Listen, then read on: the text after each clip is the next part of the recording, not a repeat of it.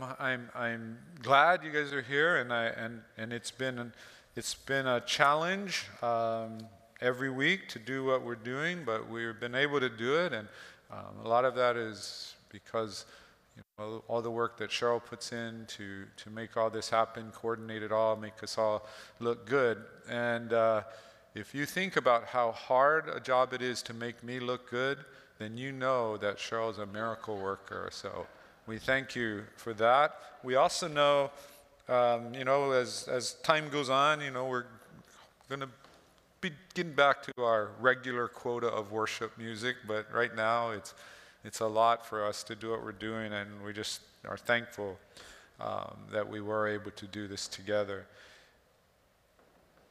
We are wrapping up our sermon series on the book of Ruth, and this is the last week. Next week we're going to go into James, and a lot of the people who've been coming to our How to Study the Bible, they're going to have a particular interest because that's the book we've been using, and they've all chosen verses that they're trying to apply the Bible study method to, and that I've been teaching them. And also, they're going to be able to check and say, like, oh, pastor's totally wrong there. He's taking stuff totally out of context. What's wrong with that guy? And but it's good. I think it's an important book for us to look at this time because we've been talking about being a healthy church. We've been talking about the importance of being a community of disciples. And then James just doesn't give us anywhere to hide. We want to be disciples, but we want to be kind of selective disciples. And James says, no. If you're truly a disciple of the Word, if you're truly a follower of Christ, then there will be things that happen as a result. And he's pretty specific about it. And so it's good. It's good because these things are good things. They're helpful things. They're powerful things. But it's a reflection of our life that has been changed. But before we go there, I always want to go to the next series before I finish this one. But this one has been really good, and today's message is so important. So before we go there, we're finishing up in Ruth. And, there's this pouring out of grace that we've already seen throughout this story. And then today's, title is Grace Upon Grace. I wanted to, before we go to that, I wanted to talk about this other subject that's often really important to, especially people growing up in Hawaii. And the question is, what kind of slippers, do you wear? So when I was younger, when we first moved to Hawaii, we didn't do this. We lived in Oklahoma, West Virginia before we moved over here in elementary school. And, we didn't know. And so, we came and we just did what everybody else did. We had the plain black slipper, the thin one like that one.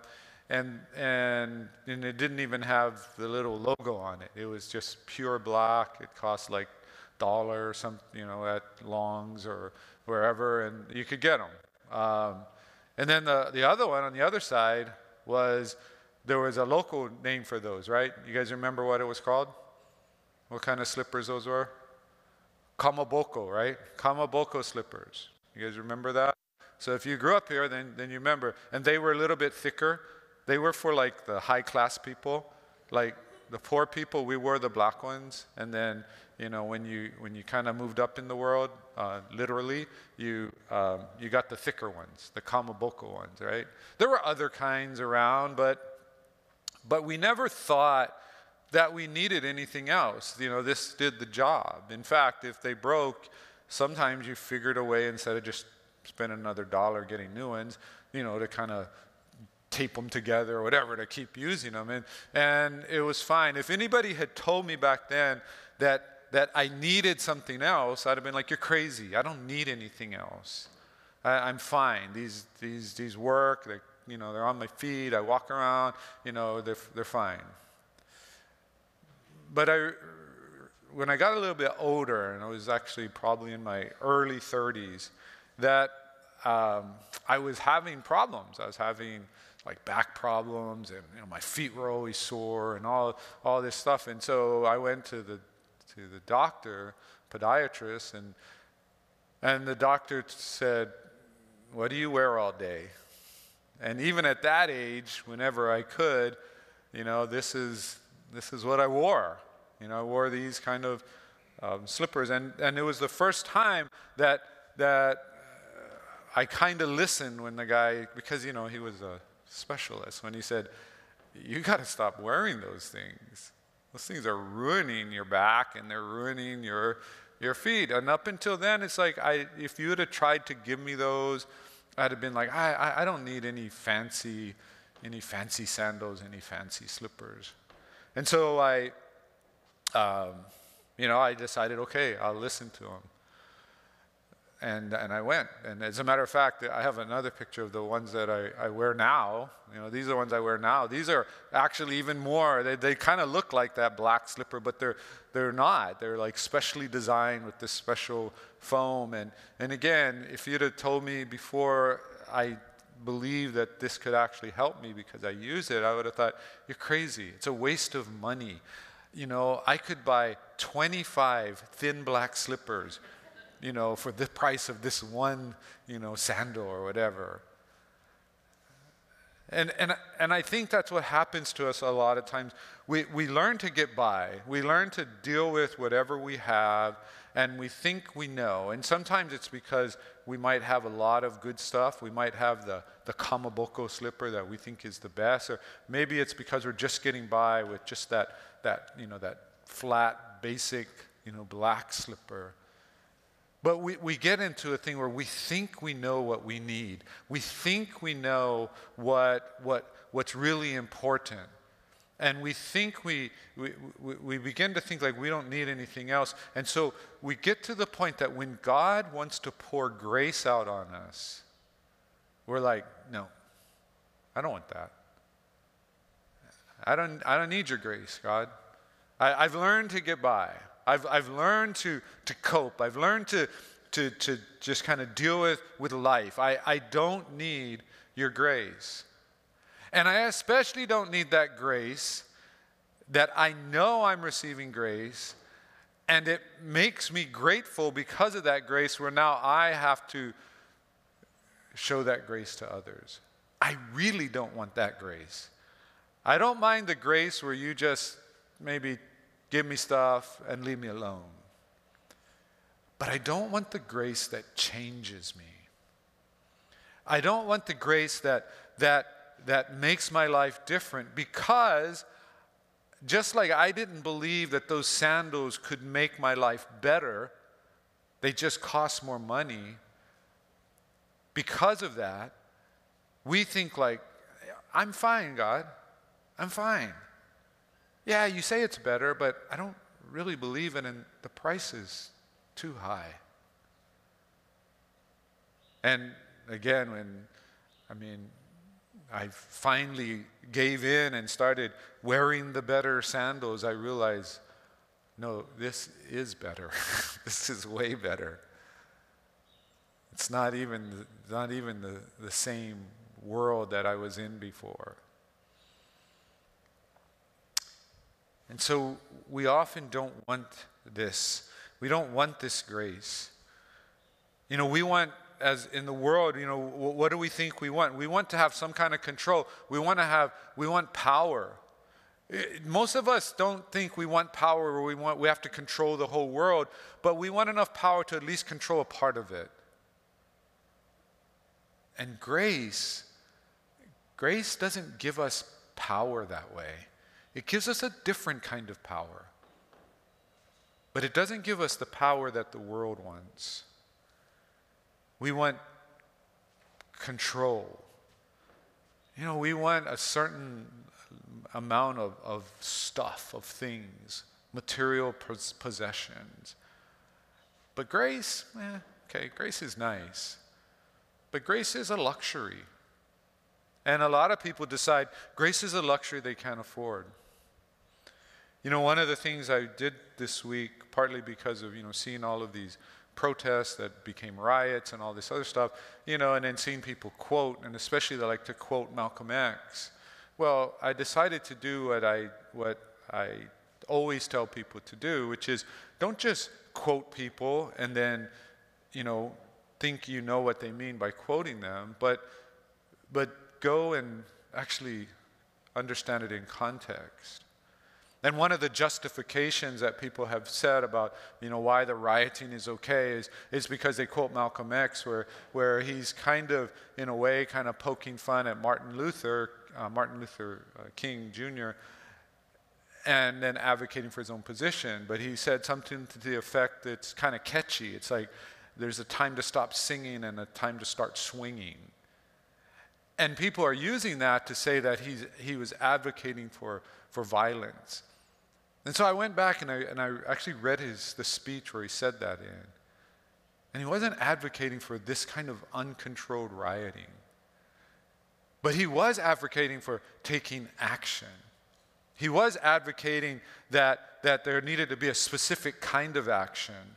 And it was no longer just trust the system, that the system will work. And so it still had that spirit, but again, the reason I read it was because I read the speech was because of people quoting him and, again, misquoting him and taking him out of his own context. But if the speech is still about, this isn't about, it's not about grace.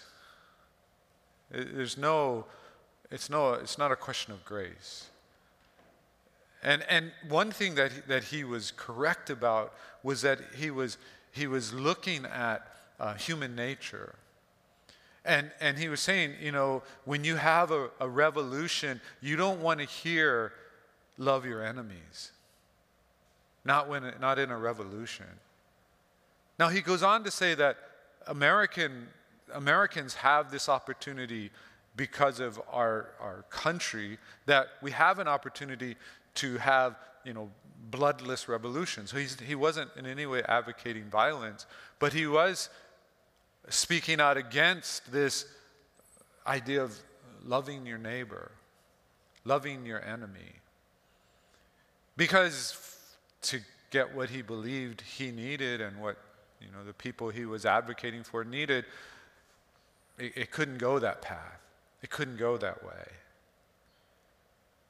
Well, all he was doing was saying what most of us believe. Most of us are cool with loving our enemies as long as our enemies aren't attacking us. As long as they're far away on another continent. As long as they're quiet. Or as if they are attacking us, they're not attacking us in a way that we feel threatened. It's kind of weird how we're okay with our enemies doing things secretly that we don't know. We're okay with that. Just don't tell me. But it's easy to speak about loving your enemies when your enemies aren't right there in your face. And so, for me, it's like, I know it's true about me. I'm pretty sure it's true about you. And the only reason that I could ever love my enemy is not because I have it within me to love my enemy. It's because God's word and his spirit overwhelms me and helps me to love my enemy. It's not what the world wants. And yet it is what God knows that we need. And it is what God gives us. He pours out grace upon grace. Well, where are we in this story? Well, as we saw last week, Ruth had actually done something that would have been considered pretty scandalous. She had proposed to Boaz. She had said in their times, hey, Boaz, let's get married. And again, it was just so countercultural in so many different ways. And Boaz says, first of all, her request, he's not offended by it. In fact, he sees her request as grace. Like, instead of going after those young men, you came to me. He sees it as grace. And then he says, you know what? I would love to do it. I will do it if. And then Boaz shows his character. He doesn't just go after the thing that he wants. He's not just driven by his emotions. He obviously loves Ruth, and Ruth obviously loves him. But they're not just driven by emotions. He says, no, I need to follow the law. There's someone else who's a closer relative than me, and we need to settle some business before we can get married. And so we pick up chapter 4 where the author writes, "Now Boaz had gone up to the gate and sat down there. And behold, the Redeemer of whom Boaz had spoken came by. So Boaz said, 'Turn aside, friend, sit down here.' And he turned aside and sat down. And he took 10 men of the elders of the city and said, 'Sit down here.' So they sat down. Then he said to the Redeemer, 'Naomi, who has come back from the country of Moab, is selling the parcel of land that belonged to our relative Elimelech. So I thought I would tell you of it and say, buy it in the presence of those sitting here and in the presence of the elders of my people. If you will redeem it. But if you will not, tell me, that I may know, for there is no one besides you to redeem it, and I come after you.' And he said, 'I will redeem it.' Then Boaz said, 'The day you buy the field from the hand of Naomi, you also acquire Ruth the Moabite, the widow of the dead, in order to perpetuate the name of the dead in his inheritance.' Then the Redeemer said, 'I cannot redeem it for myself, lest I impair my own inheritance. Take my right of redemption yourself, for I cannot redeem it.' Now this was the custom in former times in Israel concerning redeeming and exchanging to confirm a transaction. The one drew off his sandal and gave it to the other. And this was the manner of attesting in Israel. So when the Redeemer said to Boaz, 'Buy it for yourself,' he drew off his sandal." What's happening here is if you go back and compare the Mosaic law, the Old Testament, what's happening here is, a couple of centuries have passed, and there seems to be this blending of two different laws. There's two things, and they've kind of blended together over time. And it's not like just a crazy blend. It's not just things that don't go together. They actually go together. And you can see the connection. And one of it is this thing about land, and the land staying within the tribe. So that's one part of it. And the other part is this idea of continuing someone's line, someone's family line. And both of those things are important for different reasons, but you can see the relationship. And this is kind of a blend of those two things. If you go back and read in Deuteronomy and Leviticus and Numbers, you'll see some variations on this. In fact, Naomi had no right to sell the land. There was no selling of land. In fact, it's very likely that she didn't own the land. It's very likely that Elimelech, that when they were kind of going through that time of famine, Elimelech was doing what all of us would do, which is, how do I get my family to survive? And he probably went through all these different things, and he finally probably sold the land. So it's not really hers to sell. In fact, the way that the law was written, it wouldn't have been a sell anyways. It would have been just a transfer of property. And again, you go, well, why does the Bible say buy and sell and all these other things? It could be that over time, the customs had changed. But it could also be, which is probably more likely, that interpreters, translators, translated the word wrong. That word doesn't necessarily have to mean buy and sell, but you can certainly see why, translators would think that. It kind of makes sense. But if you go back and you look at the Mosaic Law, it doesn't really follow. So we know that there's some kind of blending here. And so Boaz goes and he sits down at the gate. Now, the gate wasn't just like a gate. It would have been what we might call like a gatehouse. There's a gate, and then there would be spaces near the gate, and you can guess what they were for. If someone's attacking the city, there would be, people, soldiers in those gates trying to protect the gate. They're in these little gate rooms. But in times of peace, those were places where people met. Now, people think like the gate at Bethlehem might not have been big enough for them to meet, so maybe they are kind of meeting outside. But it became, and with a bigger gate, you kind of had indoors, and there were benches people would sit down on. But it became a place, a civic center. It became a place where you would take care of business.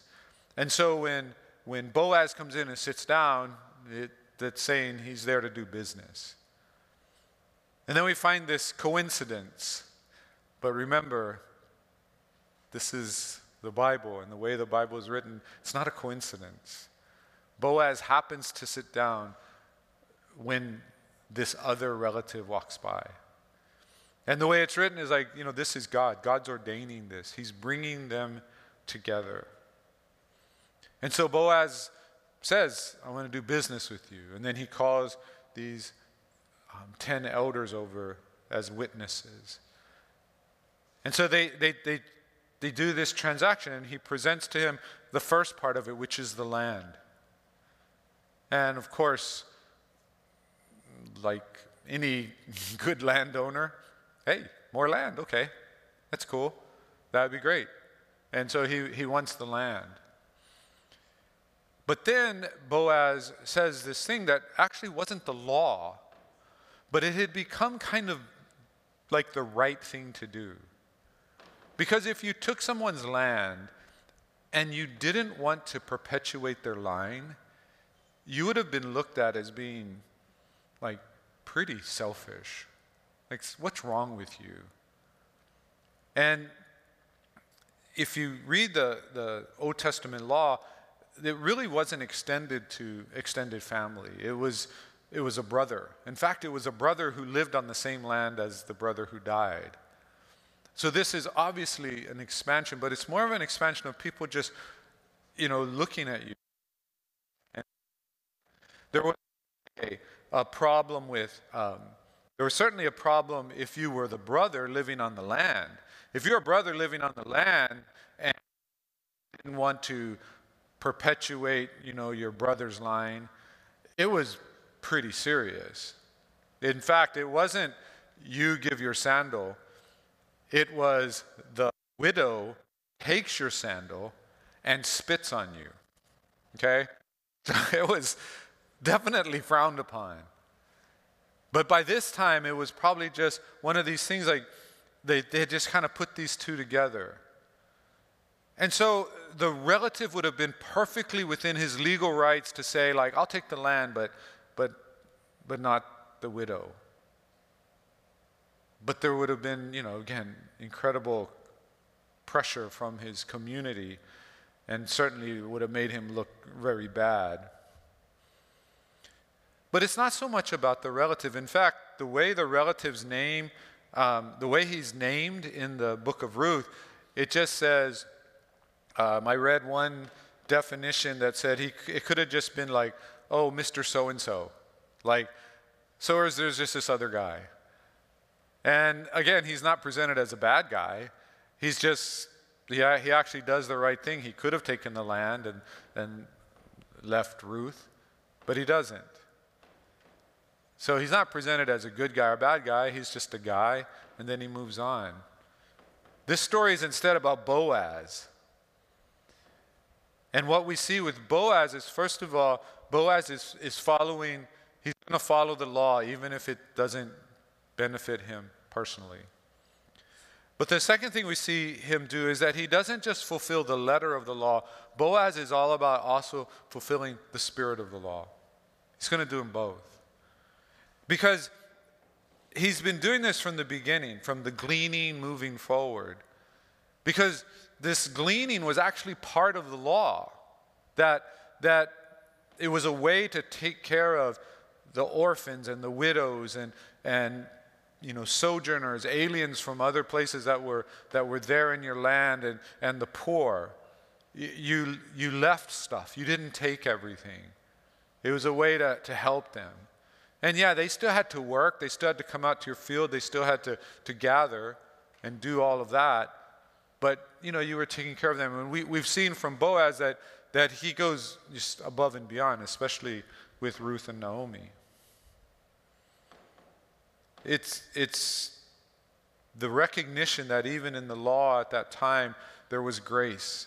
There was grace for those who, whether it was their fault or not, didn't have what they needed. And so he does this. He's not Mr. So-and-so that we forget. Boaz doesn't just hold to the letter of the law. He holds to the spirit of the law. And what we see is that God is using Boaz to fulfill his plan. And it's a grace upon Boaz.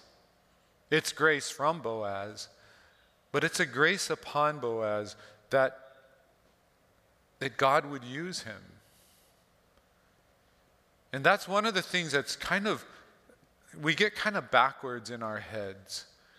I don't know how you were, but like I had 4 brothers and a sister, and I was always known as the responsible brother, which meant that if you're the responsible brother, guess who gets called to do all the work from mom and dad, right? Because if they tell irresponsible brother, it's a pain because you got to tell them 3 or 4 times and then get upset at them, and then it probably never gets done. So, just tell the responsible one to do it. And we can get in this mindset of thinking like, why do I have to do it? Why do I have to do it? Why am I given the jobs? And we transfer that to God. God, why can't you just let me be like the kind of the regular run-of-the-mill Christian that just kind of, loves you and comes to church and, gives my offering and all that, but nothing else. And we don't necessarily see it as a grace when God says, I want to use you. I am going to use you. And we can sometimes turn that into a burden. And we think of it like, I gotta go do this. I gotta go, teach my class, or I gotta go to another meeting at the church, or I got this, I'm helping the worship team or whatever else, and it becomes a burden. But we need to understand, if God's not using you, if you're a follower of Jesus Christ and God's not using you, there's only like 2 or 3 reasons. One is you're not ready yet, and you're getting ready, and you're going to get there. 2 is he's trying to use you. He's trying to say, this is what you need to do to be part, the community of faith, to don't steal from the church because you are now participating fully. This is what you need to do, and you're ignoring it.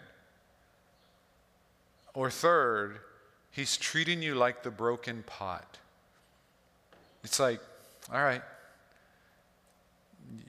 you don't want to be used. You're ready to be used. You're gifted to be used. You don't want to be used. Here, you can stay in the house, but we're going to put you up on the shelf. If we're not being used, it's not a sign of God's grace. In fact, it's probably a sign of his disappointment. God wants to use us. He calls us as the church that we would serve one another, that we would help one another. He wants to use us. But he wants to use us when our response is, thank you. Thank you that you would use me. Well, we continue on with the story. Then Boaz said to the elders and all the people, you are witnesses this day that I have bought from the hand of Naomi all that belonged to Elimelech and all that belonged to Chilion and to Mahlon. Also Ruth the Moabite, the widow of Mahlon. I have bought to be my wife, to perpetuate the name of the dead in his inheritance, that the name of the dead may not be cut off from among his brothers and from the gate of his native place. You are witnesses this day." Then all the people who were at the gate and the elders said, "We are witnesses. May the Lord make the woman who is coming into your house like Rachel and Leah, who together built up the house of Israel. May you act worthily in Ephrathah and be renowned in Bethlehem. And may your house be like the house of Perez, whom Tamar bore to Judah, because of the offspring that the Lord will give you by this young woman." So Boaz took Ruth, and she became his wife. And he went in to her, and the Lord gave her conception, and she bore a son. So the story comes full circle. God restores Naomi. He restores Elimelech's line. And he does it through Boaz and Ruth. They're restored. The place among the people is restored. And so this story kind of comes full circle. It has this resolution. This has been the biggest loss that Naomi has experienced, that she has failed at her fundamental purpose. And the line is gone. But now the line is restored. Boaz understood this. Ruth understands this. Naomi understands this. We sometimes miss it. Again, we get fixated on the love story of Boaz and Ruth, and we forget, no, this is a story of God's grace upon Naomi, the one who wanted to be called bitter, the one who accepted her fate, who said, this is how it is, how it's going to be. Okay, I still have faith, I will still believe, but I know life is going to be hard. She's been restored.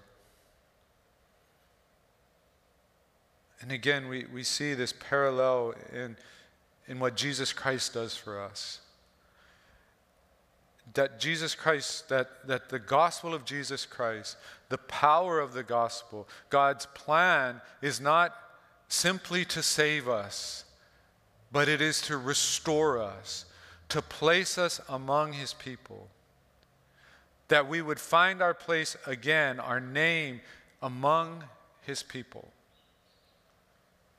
And again, it gets back to this idea God, we like your grace when it gives us stuff that we want. But this other stuff, we're not so sure. Because you know what? It's a lot harder once you're restored with God's people. It's a lot harder to continue to kind of to live your faith. If you could just be on your own, you could just keep your own interpretation. You can make it mean whatever you want to mean, and you're fine. You can be you, God, the Bible. You're good. You're cool. But this whole being part of God's people, it's not easy. It's frustrating at times. It's discouraging. But it's what God's called us to be. He's called us to come together and be together and work together, that we would work through our problems, that we would have faith in God, and we would continue to honor his word and do things his way, no matter the challenges that we face. And that there's incredible victory that comes when we can do that. It's not grace if God, takes us and makes us perfect and then puts us together. That's not grace. Well, you go, that'd be nice. Yeah, I guess it would be nice.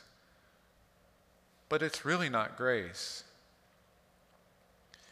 Grace is that God would take us wherever we are, that he would restore us, and he would allow us the joy, the strength, the steadfastness, the faith, the hope, the peace that comes as we, the people of God, live together.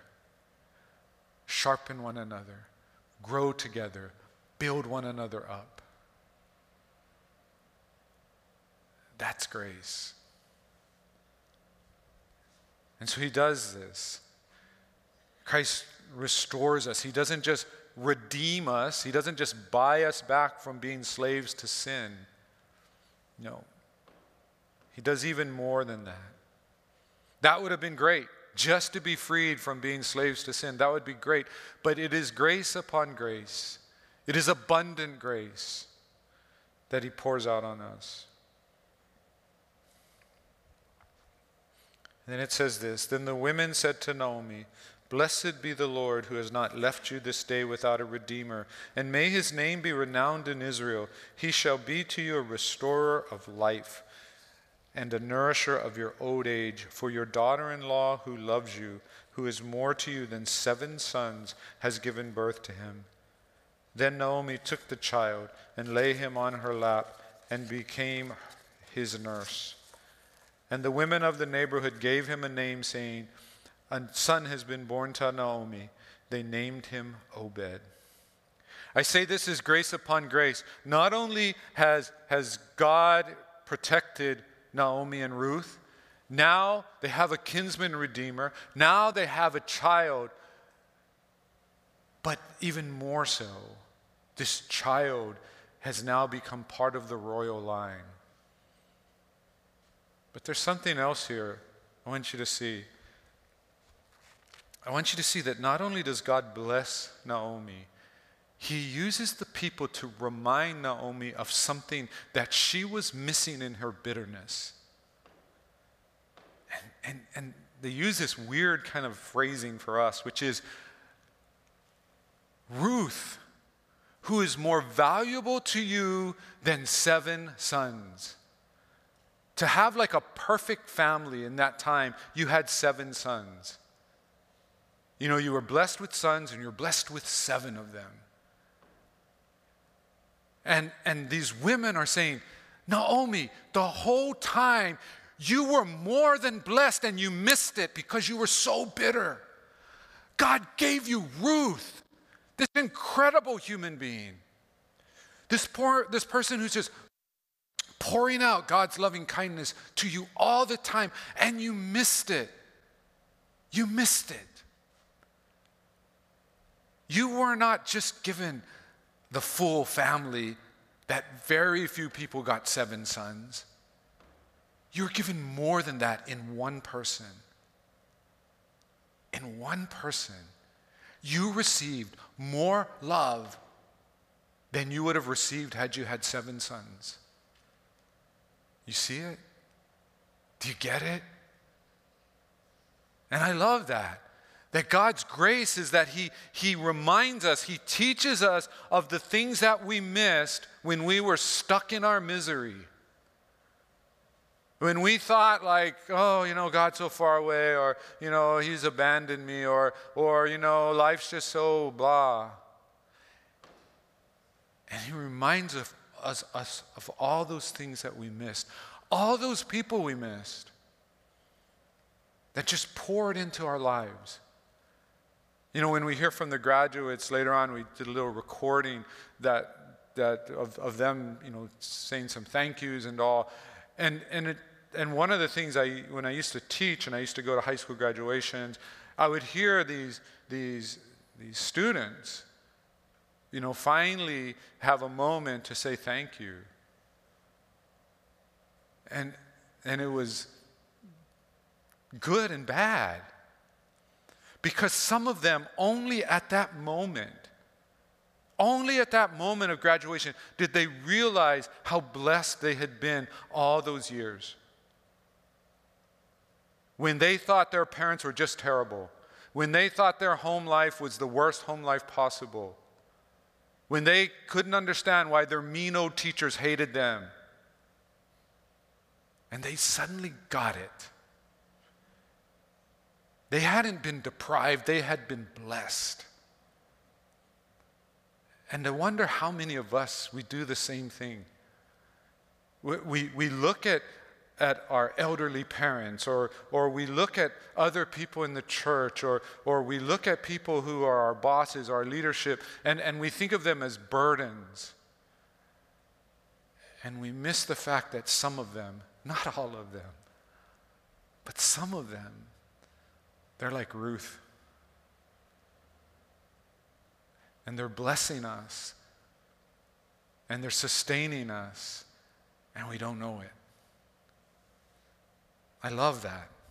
I love this part of the story. I love that, 3,000 years ago, people still had this idea of asking God, what have you done for me lately? What have you done for me today? And then being upset if they couldn't name anything. It's just awesome to see that in God's Word we have this recording, this record of Ruth. And I'll tell you this, our church is not perfect. Far from it. But I'll tell you this, our church is full of Ruths. And some of them are male, okay? They're not all female. Our church is full of people who are worth more than 7 sons. Do you know it? Do you see them? Or do you just see the problems? Do you just see what we don't have? Or do you see how God has blessed us? Oh, if you want to see negative things about anything, just ask me. I have a spiritual gift of pointing out negative things. You show me the most perfect thing, I'll tell you something's wrong with it. Okay? No problem. But do we see the Ruths that are all around us? And this ends with the generations of Perez. Perez fathered Hezron. Hezron fathered Ram. Ram fathered Aminadab. Aminadab fathered Nahshon. Nahshon fathered Salmon. Salmon fathered Boaz. Boaz fathered Obed. Obed fathered Jesse. And Jesse fathered David. Not only are they all restored, not only is this line restored, it becomes part of the line of King David. And we know the line of King David then leads to the line of Jesus. God remembers the name of the faithful, and it is His grace. Grace upon grace upon grace. They didn't know this. They didn't know what God was going to do. They didn't know that their faithfulness was going to lead to this line that would go through David and eventually to Jesus. They didn't know that. They were just faithful. And that's one of the lessons that we need to learn. We see this story and everything turns out, and so we think the takeaway is, if I'm faithful, everything will work out. That is not the takeaway. If that's the takeaway you have from this story, I failed. The takeaway is be faithful, regardless of how it turns out. There is no guarantee that there's a Boaz somewhere out there, other than the Boaz we already have in Jesus Christ. There's no guarantee that everything in the worldly sense is going to work out for you. There's no guarantee of that. You're faithful. You want to have the faithfulness of Naomi and Ruth when they didn't think anything was ever going to be better, that life was going to go from miserable to more miserable. You want that faith. You want that love. Not the one thinking, I will do it because God will work it all out and it'll all be happy tomorrow. No. There's no promise of that. The call is to be faithful regardless of what happens in this life. And so we know that when that happens, we know this. When we're restored to the people of God, when God remembers our name, He remembers it forever. We're not just saved from the power of sin. It's grace upon grace. We're given life and we're given it abundantly. We realize the reason we were created, and we are equipped and empowered to fulfill that purpose. And we know the presence of God today, And we know that we will know that presence forever. And so the call is for us to be faithful, for us to know truth, us to live truth, regardless of the situation. And God remembers us, grace upon grace.